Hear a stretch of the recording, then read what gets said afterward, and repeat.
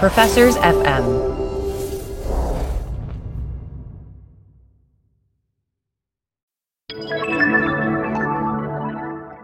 Doug, as you know, we have joined the Professors FM podcast network. So it's extremely exciting. It's like, for the first time in my life, I'm going to have academic friends. This is big. And as part of this, we're going to talk about some of the other shows on the network. One of the things we talk a lot about in terms of sports analytics is the role of incentives, right? It's all about incentives. And so one of the other shows on the network is called Taxes for the Masses, brought to you by Lisa DeSimone from the University of Texas and Bridget Stomberg from Indiana University. And so what these two ladies do is they dive into all things taxes. I think it's a great compliment to what we do. In some ways, there's nothing bigger in public policy than taxes in terms of shaping the economy and society, because taxes change how people behave. So, give it a listen. Great show.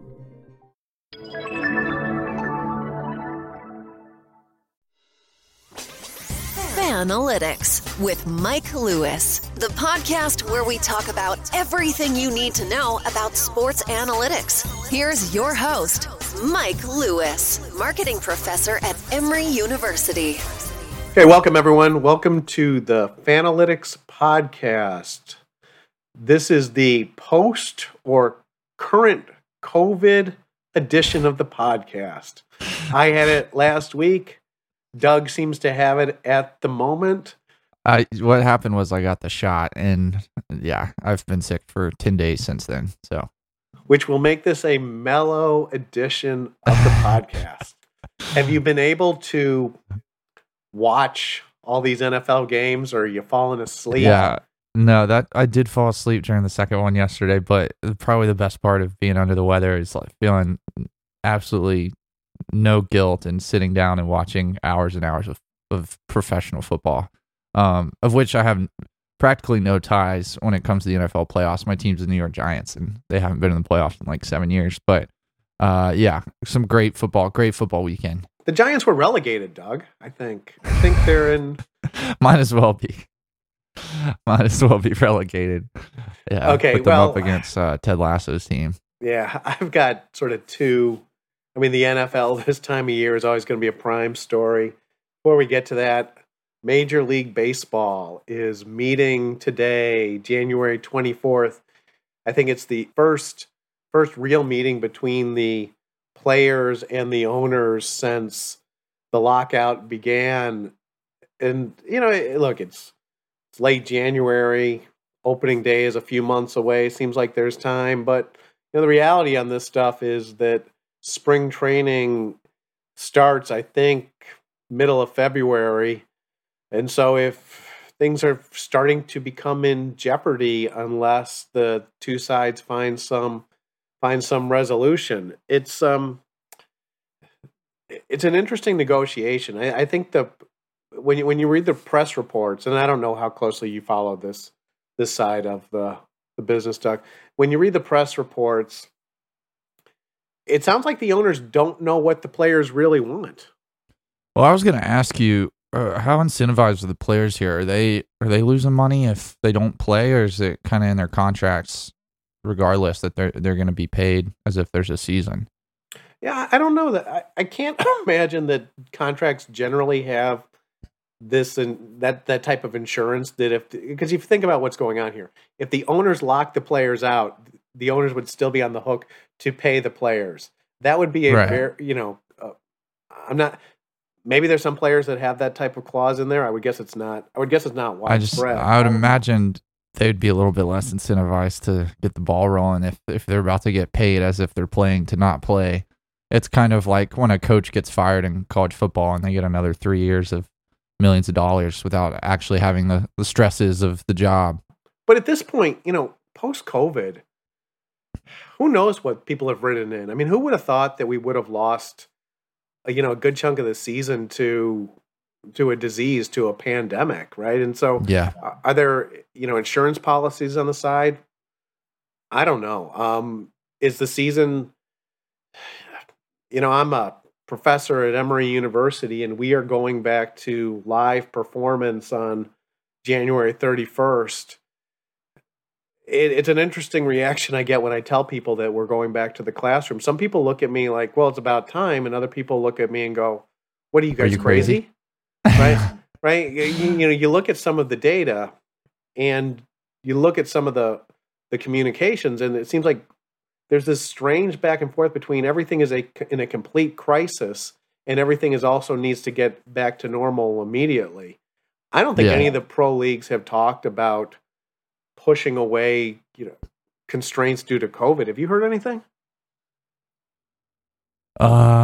No, not as of late. The one thought that came to my mind is I wonder how this changes things moving forward with contracts. I wonder, I'm sure there's all kinds of clauses in regards to having a lost season, but I can almost guarantee moving forward there will be some form of pandemic clause in every professional sports contract, because I'd imagine the franchises and the leagues don't like paying out money to folks who aren't working while there's downtime due to illness. But I have a hard time imagining we see any kind of shutdown or increased measures across these professional leagues unless there's some kind of variant that's got a 50% mortality rate or something, simply because of the incentives. It doesn't make sense for them. It's not in their own self-interest. People tend to do what's in their own self-interest.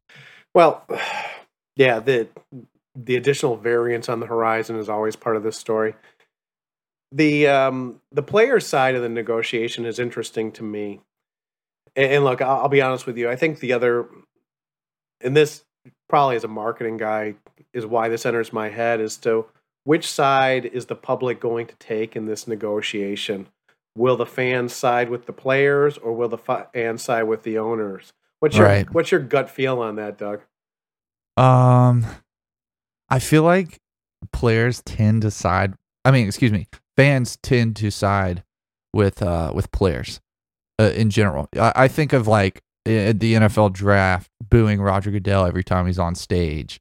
It's easier to criticize these, white guys in suits than it is your favorite superstar athlete who goes out there and gives you the moments that are lifelong memories for you. So I think it's kind of natural for fans to lean toward the players on that one, and I would expect that regardless of if it's the rational thing to do. Even if the players are being unreasonable and the managers, the league execs are the ones trying to get the ball rolling, I really expect them to be the bad guys to fans. Well, and that's a good way to put it, because when I think about, I don't even think about reasonable versus unreasonable in these things. I think it's just pretty more subjective. About, how does what each side want affect the fans? The players want things like they want to eliminate the ability of teams to tank, right? So maybe they want higher minimum payrolls. They want to move up the competitive balance or the luxury tax so the Yankees don't feel the bite of higher payrolls. They want to reduce the amount of time. They want players to be able to hit free agency quicker. So the players essentially want teams to spend more money. I tend to think, though, that what the players are asking for, and I think that what the players are asking for young players to be able to leave small market teams sooner, for the big market teams to be able to have these mega payrolls without paying the luxury tax, probably ends up hurting the competitive balance levels that the fans might, the fans in San Diego and Pittsburgh and Cleveland might be more interested in. Yeah, they want less parity, essentially, is what you're saying. And, it's crazy to think about, but with college sports kind of being the staple for players not having enough power for so long, and now all of a sudden it seems like maybe the MLB, those players want the amount of power that the college players have these days, where like, I want to be able to jump ship whenever I want. I want to be able to jump on a stack team. I want to be able to stack a team without any consequences. Like that all sounds pretty familiar. It sounds like the state of college sports in this day and age. So it's crazy how fast things have swung to the point where, professional athletes are, and of course they're higher paid, but as far as their actual, the amount of power they have on the parity of the league, the power they have over where they play, they want the power of a college athlete. Yeah, who would have thought anyone would have said that, right? Yeah. And 2 years ago. When we see the news today that Georgia potential number 1 wide receiver. Yeah. We almost had a scenario where, Doug, you mentioned to me that you've never seen the movie Semi-Pro with Will Ferrell. Right. That movie actually has a scene where a player is traded at halftime between two teams and switches jerseys.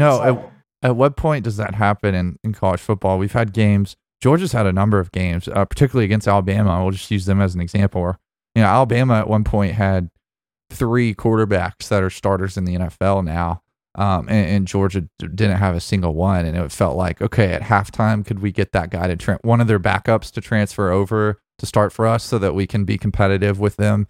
But that's what we're seeing. Of course, Jermaine Burton transferring to Alabama, much like Jameson Williams last year at Ohio State. I mean, that was another team that very easily could have been playing Alabama in a national championship type situation. So, it's not unprecedented, but for a player that just won the national championship against a team to transfer to that team, I do think, I don't know if that's ever happened.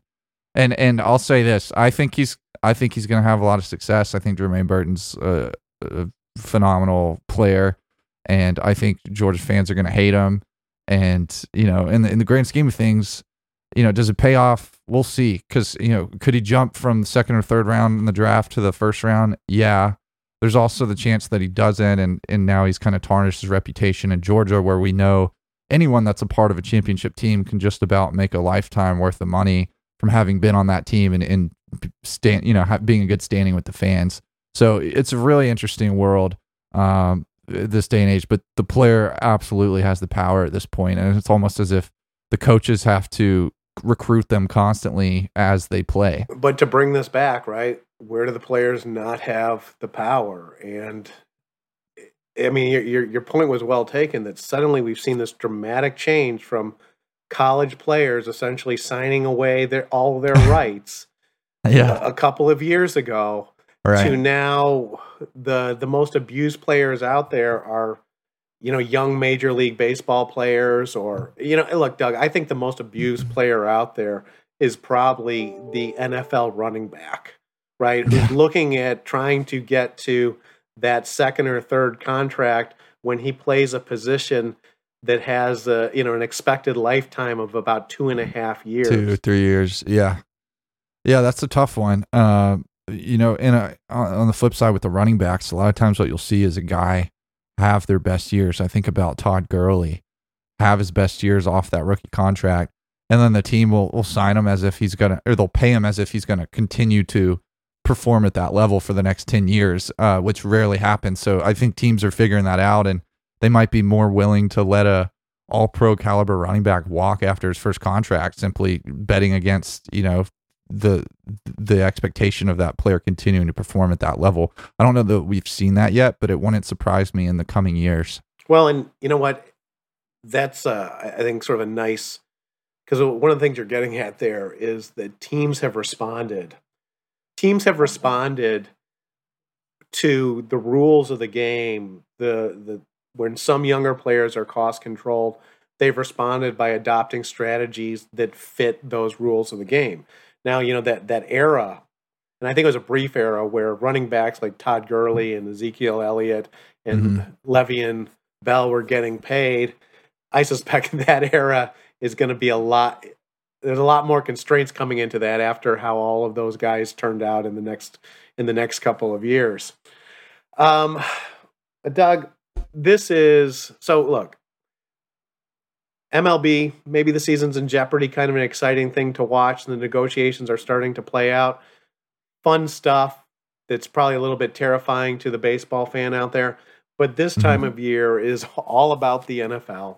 We just had a weekend where, I didn't get the quarterback stories that I wanted for the NFL, for the championship games. I know. NFL fans got, 4 walk-off game enders, generally regarded, I think, as one of the best weekends of football. That's what I keep seeing. Time.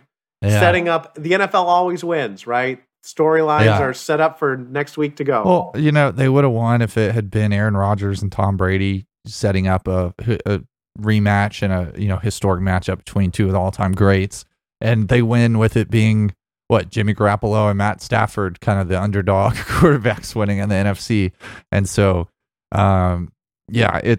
it was a heck of a weekend. You know, I don't know if you could rig it any better as far as the outcome of the games, except for, of course, the infamous overtime win for the Kansas City Chiefs, where fans are pointing out the problem with the rules in the NFL. This is kind of classic fans mad at executives, mad at the guys in suits. Well, what terrible for rules. Ruining the fun.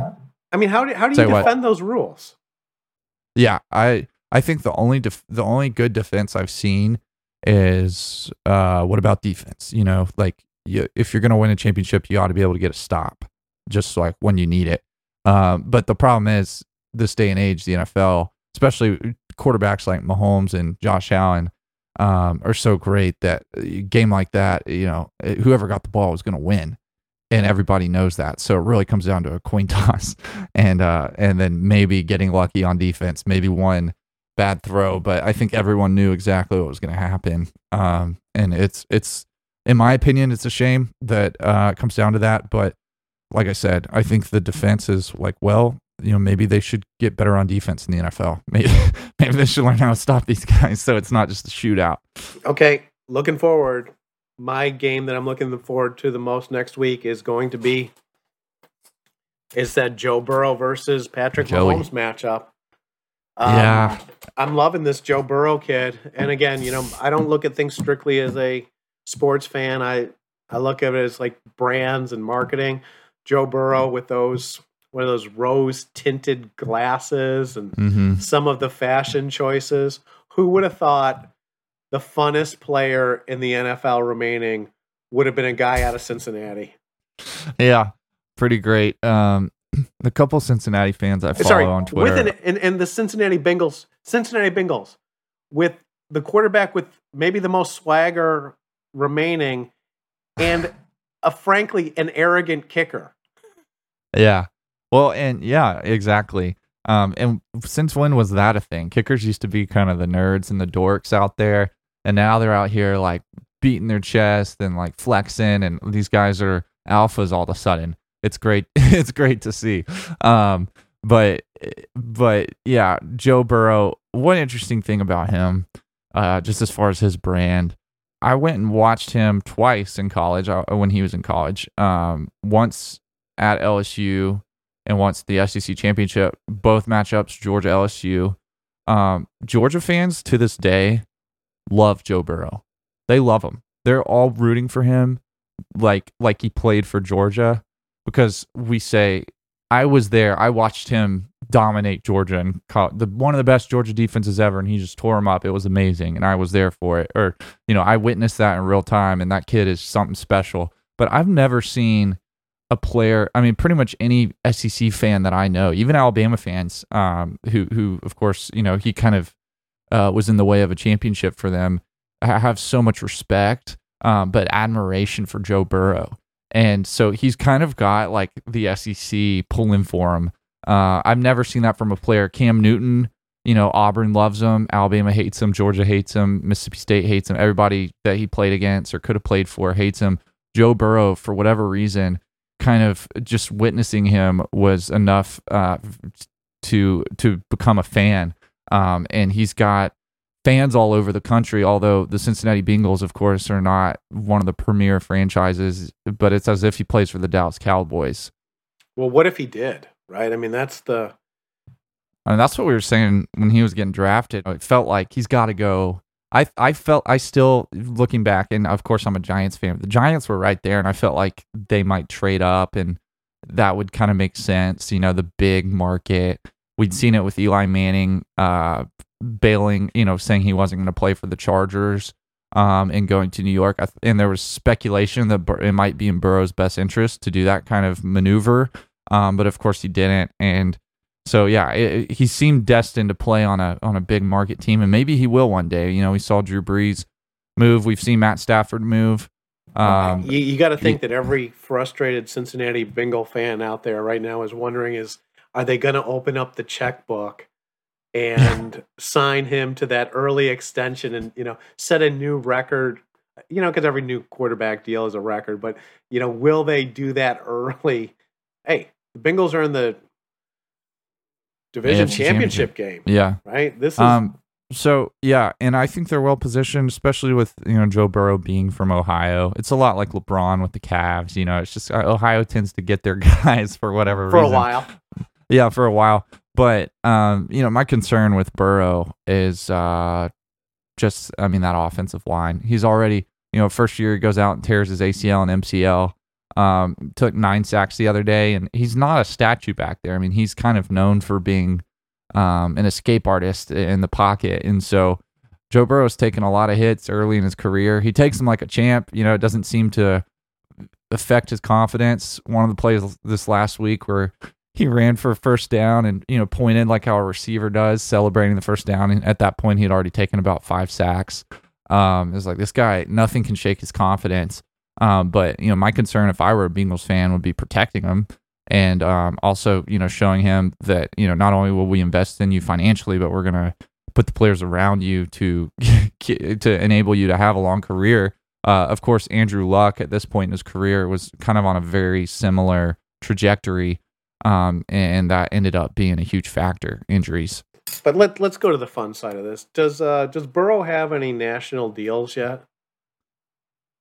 As far as advertising, yeah, because I haven't seen him on State Farm or Allstate or. You give me a choice between Subway. Having Baker Mayfield as my spokesperson and Joe Burrow. It's not even close. No, Burrow's got to be the most marketable. It's just that swagger. I mean, he's Joe Cool. He's fun. He's fun. Yeah. He's and unlike Baker Mayfield, there's not all these negative associations with him. Mayfield had some episodes in college that caused a lot of people to hate him. I don't really know. Like I said, Burrow's biggest rivals in college love the guy. Yeah, what in politics, we'll talk a lot about likability of a candidate. That guy's got likability. If Joe Burrow ran in 2024, he would be the best candidate of all the athletes, but he would get more votes than LeBron. Okay, so look, it's hard for me if we're doing picks on this. It's hard for me to imagine that the Bengals step up and beat Kansas City in Kansas City, but it's definitely what I'm rooting for. Yeah, I'm rooting for it as well. Kansas City, it just seems inevitable every year at this point. Last year, though, we saw in the Super Bowl, like they could not protect Mahomes, that line. So, I don't think this has been their best season. But they're like how the Patriots used to be, where once it's the postseason, it's kind of their season. It feels like, okay, well, they're probably going to do it.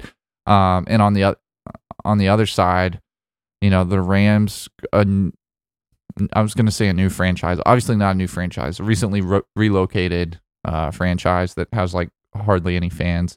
Plays in a new stadium every 2 years, kind of place. I mean, yeah, they're settled in now, but it's their first year in a new stadium, new quarterback that they traded for, new jerseys 2 years ago that I hate, and yeah, they're taking on the 49ers. With Jimmy Garoppolo, who doesn't seem in today's NFL. I don't know if anyone's betting on him to win a Super Bowl. It seems like quarterback is kind of the position, but just took down Aaron Rodgers and company in Green Bay. So kind of a unique and unpredictable NFC.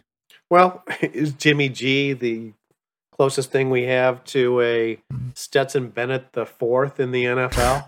And his plucky underdog with their probably. I would say like they keep Gardner trying Minshew. to fire him with his replacement, right? He keeps going to the playoffs. Yeah, you're right. It's pretty similar storyline.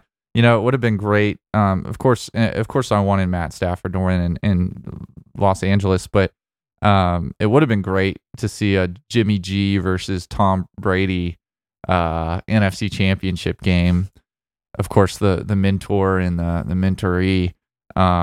going at it. That there's so many, the sports. There's so many storylines. If that had happened, we would have been like, how did we not see this coming? But at the same time, it would have been the same way with Aaron Rodgers and Tom Brady. I think the one outcome no one saw coming was Stafford versus Jimmy G. So I don't think it's rigged. Well, that does bring up some of the, looking ahead. The NFL, like we've talked about it. Somehow the NFL always wins.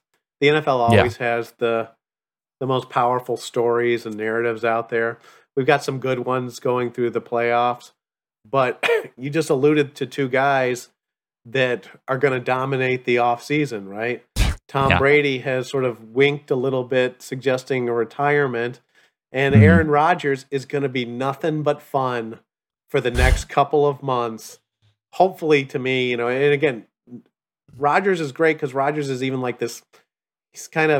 He causes so much trouble. He's so great, though, in terms of the advertising and the personality side of it. And he's out there inspiring hope.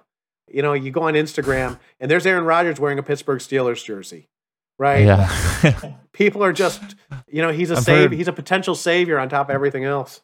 Yeah, I know Broncos fans that feel like, he could do what Peyton Manning did when he came to Denver late in his career. But yeah, also interesting to me that he's kept his advertising. You still see him in every other commercial. And this cancel culture day and age, it's surprising to me. But yesterday, his haters were having a field day on Twitter, saying he'd been immunized from the playoffs and making all kinds of jokes about his political stances or his medical stances, whatever you want to call it. Obviously, Aaron Rodgers doesn't care, and that's what makes Aaron Rodgers Aaron Rodgers. Honestly, on the field, he kind of looked like he was kind of over it.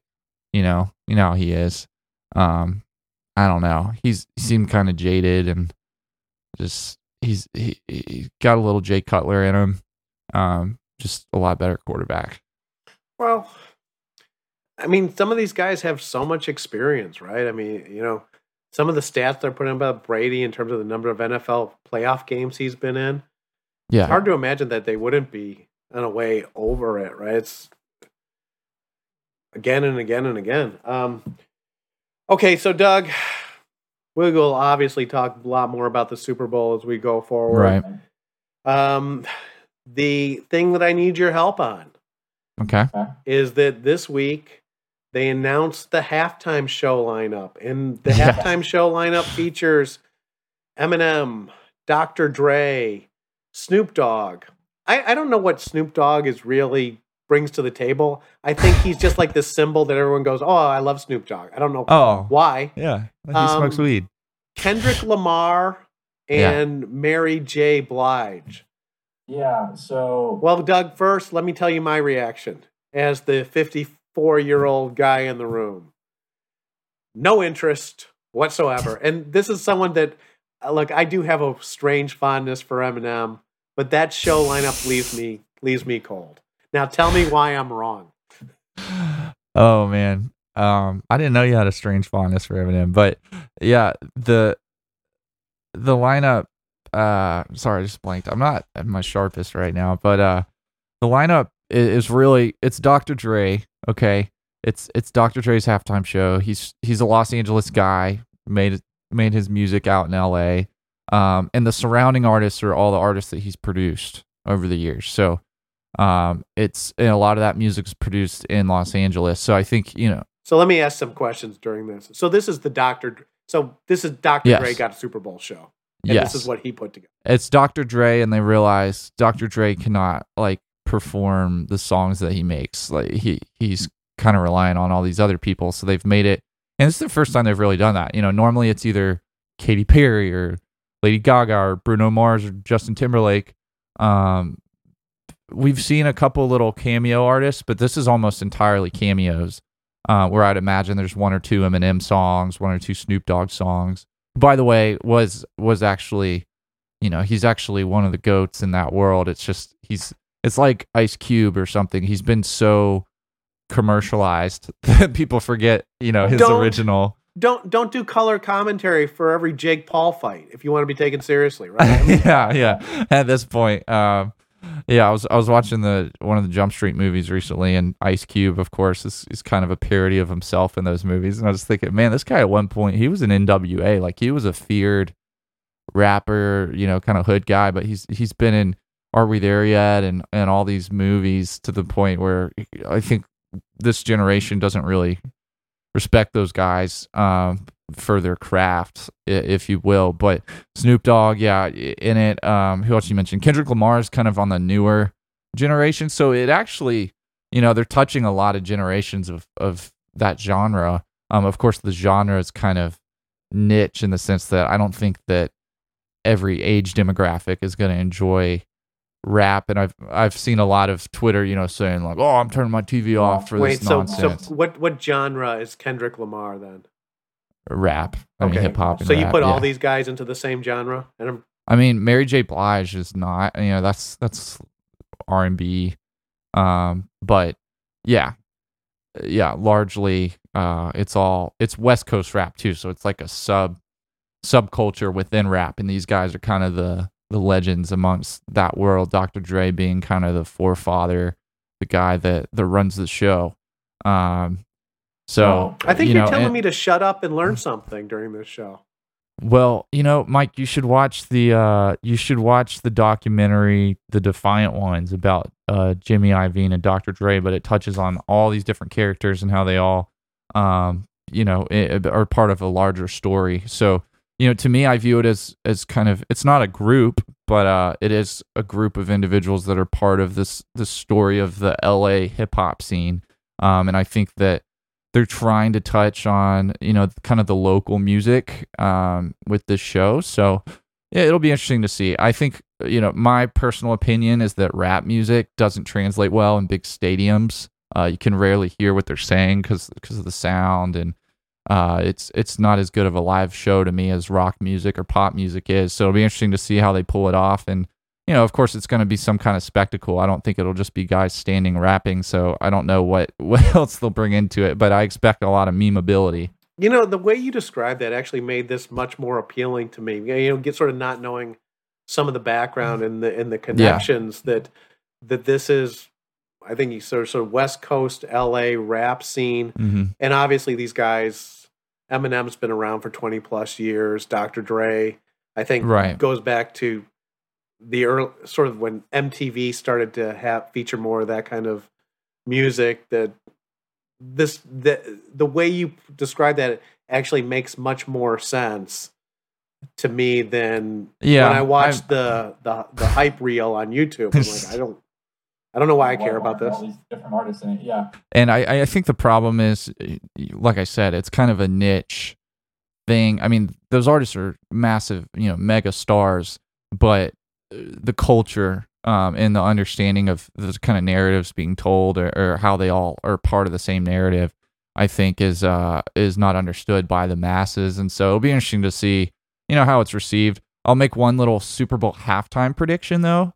This just popped in my head. Tupac, of course, died mysteriously forever ago, and there's all these theories that he's still alive. I'm not saying he's going to make an appearance at the show, but he's like the biggest part of that West Coast hip hop scene, and he's kind of the idol to those guys. And I wouldn't be shocked to see a Tupac hologram performance. We saw Prince, not a hologram, but some form of hologram years back, and of course, Tupac made a festival appearance years back in hologram form. So I'm predicting that, and we'll see what happens.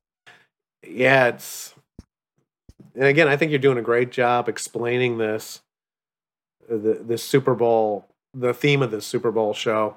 I took the time to look up the average age of the Super Bowl audience, and it's listed last year, I think 50, just short of 51 years. Yeah. That crowd is not going to love it, I don't think. And you also mentioned that, this niche or this genre, the Super Bowl is really about, the Super Bowl is as mass media audience as we get anymore, right? Mm-hmm. The Super Bowl draws somewhere between 90, depending on who's playing, maybe 90 million average viewers, maybe 100 million average viewers. That's one out of every three people. So this is, like I said, the biggest TV events outside of the Super Bowl or some sporting events draw about 20 million people, less than Right. 1 in 10. Is this the right show? And look, like I said, my initial reaction was, why, last year they had this guy called The Weeknd. And again, it's almost set up that I'm supposed to feel like I should apologize for not knowing these people. But Yeah. in this mass media event, shouldn't they just be giving the people what they want? Now, the way you've sold it, it actually makes sense. It's a little bit of something, an important part of the culture for the last 20, 25 years. Yeah. What'd you say the age was?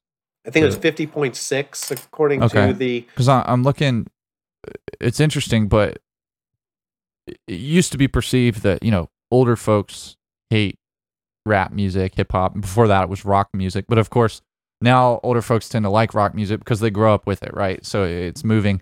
Dr. Dre's 56. Yeah. Eminem's 49. Snoop Dogg's 50. So let me be a historian, a musical historian for a moment. Okay. So MTV, I think, is probably the key thing for my generation, and I'm 54. Right. I don't know when it was, but at some point, MTV, the hip hop started to invade the MTV lineup. You can go back to, I think it was a Blondie song called Rapture that featured some hip artist crossover. And the big one, I think, was that Aerosmith song. Was it Aerosmith and Run DMC? But, MTV had that transition to, and I think the program was called Yo MTV Raps. Right. You've got an important insight in what you're saying, that in some ways people are going to be fans and enjoy what they are exposed to, right? I don't think you can say that one musical genre is better than another. People will, like, I got a lot of friends my own age still, hoping for a Van Halen comeback, right? It's people get locked into that stuff. And so maybe just after my cohort was going through, I think that rap genre really took MTV over. And so it's in a way, to me, strange how dominant that kind of sound has become over the years. And look, no one can sort of understand the depth of their culture. Rock and roll is kind of dead, isn't it, Doug? I would say, unfortunately, yeah. And there's a lot of reasons, and I could do a whole podcast on that. But I was thinking about it when I went to SEC championship game, and even another college football game in the Southeast this year. Walking around the tailgates, it used to always be, football game day. You're hearing either AC/DC, Thunderstruck, or you're hearing some form of country music, kind of stadium country, and walking around every tailgate. I mean, there's some people like there's children around, but every tailgate is playing like explicit, like rap music. Like, this is football music now. Like, this is sports music. It's aggressive. It's intense. This is more and more associated with the sport, with sports in general, and with the audience for football. And so that's something that struck me. I don't like it. I don't like being at a tailgate and hearing rap music. I like rap music, but it just doesn't feel right to me, I guess, because I grew up with something else, and that's probably a sign that I'm getting older. But regardless, I do think that football in general is more and more associated with this genre than rock, for example. And I think Los Angeles, it's something that they pride themselves in, and this is going to be the LA show, this halftime show and this Super Bowl. So I'll be interested to see how it goes. Like I said, I don't think rap music tends to do as well live and stadium shows as some other genres, but knowing these artists, not personally, but just their careers, and they're not going to do anything whack. So I expect them to put on a show, and I expect some rejuvenated interest in certain artists. I'll be curious to see who puts out music. You're kind of stupid not to put out new music if you're going to be performing in the Super Bowl. I would, if I were the artist, if I were their manager, at least a single. But because you look at Dr. Dre's discography, it's been a while. It's been a while since he put out his own work or produced executively an album. I guess he did an Eminem one a few years back, but I'll be interested to see if these guys drop new music coming up at the Super Bowl, and that'll probably, if they do, those songs will probably be a big part of the football culture and sports culture and culture at large. Political culture as well. There's a lot of political activism amongst those artists. I was looking up past Super Bowl shows. We're into the weeds, so we'll end this episode soon here. But Okay. In 1997, Super Bowl main act was the Blues Brothers with Dan Aykroyd, John Goodman, and Jim Belushi. Oh man, I did not know they did a Super Bowl. In 1994, Clint Black, Tanya Tucker, Travis Tritt, and the Judds. Country has been blown off the runway, the Super Bowl runway. Yeah, who were they? The last country artists? I can't remember a single one. Well, that's the last, sort of eyeballing this, that's the last really pure country oriented show. A lot of times they like to mix and match. Has there been a Taylor Swift? Well, Doug, this one, I wish I remembered this one. I wish they would do this now. 2003, Shania Twain and No Doubt. Yeah, that's weird. That's a weird one. Right there. Looking through this, there's a lot of this kind of this lifetime achievement award aspect, right? We got Paul McCartney in 2005, the Rolling Stones in 2006, Prince in 2007, Tom Petty and the Heartbreakers, Bruce Springsteen in 2009. So it's, maybe we are seeing that kind of Madonna in 2012. Madonna, yeah. The Who. Yeah, I think you're right about Lifetime Achievement Award. And Dr. Dre certainly qualifies in that department. As do, Jennifer Lopez and Shakira did it 2 years ago, and I can't remember a song of theirs, either one of those artists from, since 2010 probably. That's probably the latest. So The Weeknd was a little bit of an outlier in that regard. Yeah, looking at that list, The Weeknd is the one that doesn't fit for me in terms of, I bet you, awareness of who The Weeknd is. Just probably the longevity. The lowest out there, the lowest on this list. Yeah, and don't get me wrong. He's probably the biggest, or in the top 5 biggest pop artists at the moment. Right, pop, but you know what I'm saying, R&B, and that's what's funny about this, right? It seems like it's a criticism of him. It's not a criticism. It's just for the mass market. Is this someone that's particularly well known? And I'm guessing the answer is no. You look at these artists like Eminem. The world has known for 30 years. Like Shakira and Jennifer Lopez, Maroon 5. I listened to as a kid. Justin Timberlake. Going back to NSYNC. He performed in the Super Bowl with NSYNC, I believe. But just another person that the public has known for 30 years. Coldplay, Beyonce, all these, Madonna, all these people. It's like they're well known by everyone. I think The Weeknd my generation knows them super well, and I think probably anybody 40 and up was like, who's this guy? Is it a band? Why is he called The Weeknd? Why is it spelled wrong? Well, and Doug, who's watching the Super Bowl? My generation or your generation, right? It's yeah. Okay, guys. So let's wrap this one up. I'm recovering from COVID. Doug seems to be in an endless COVID phase here. You anything you're looking forward to? Obviously the being championship games, but getting well. Nice. Yeah, being well. I'm looking forward to being well. Yeah, more football. Georgia's the champs still, so I'm not really looking forward to anything. I'm looking back on things. I'm just rewatching highlights. That's what fans do. So once they make the commemorative DVD and football to put on your shelf and all that, I'll probably indulge myself. So you missed that era. Whenever, like back in the day, whenever your team won the Super Bowl, you could look forward to the Sports Illustrated subscription package that featured, customized. Oh, I actually remember because I have the Giants one, and they gave me a football and they gave me a hoodie. And that's when I was real young, but they should still do that. I don't know if they do. They do and I'm getting it. They do a cover, even if it's not the actual cover of Sports Illustrated, they'll do like a daily cover with your team winning the championship. So there's one of Stetson Bennett winning it all. So yeah, I'm looking back. I'm not looking forward to anything. I'm just looking back. Sports are over for me.